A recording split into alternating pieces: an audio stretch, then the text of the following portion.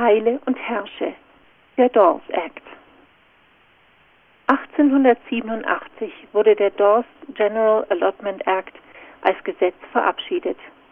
Die Bestimmungen des Gesetzes beinhalteten: jedem Familienoberhaupt wurden 6 Hektar Land zugeteilt, 3 Hektar für Alleinstehende über 18 Jahre und Waisen unter 18 Jahren und 1 Hektar für alle anderen Personen unter 18 Jahren.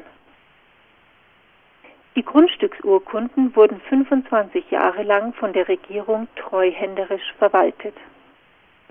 Freie Auswahl des zugeteilten Landes und Staatsbürgerschaft für alle Bezugsberechtigten. Der erklärte Zweck dieses Gesetzes war es, das Gemeinschaftsleben der Stämme zu zerstören. Selbst diejenigen, die vorgaben, Freunde der Indianer zu sein, waren überzeugt, dass die Indianer nach dem Vorbild der dominanten Kultur zivilisiert werden müssten, um jeden Preis.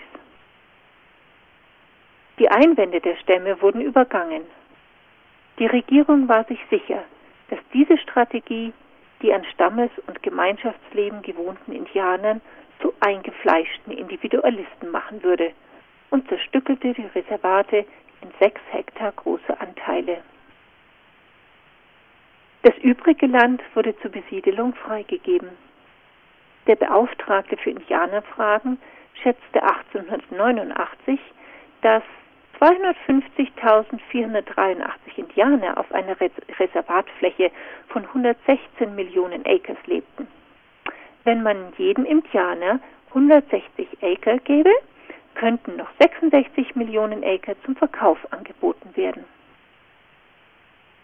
Die Auswirkungen dieser Politik waren verheerend. Die Stammeskultur wurde tatsächlich zerstört.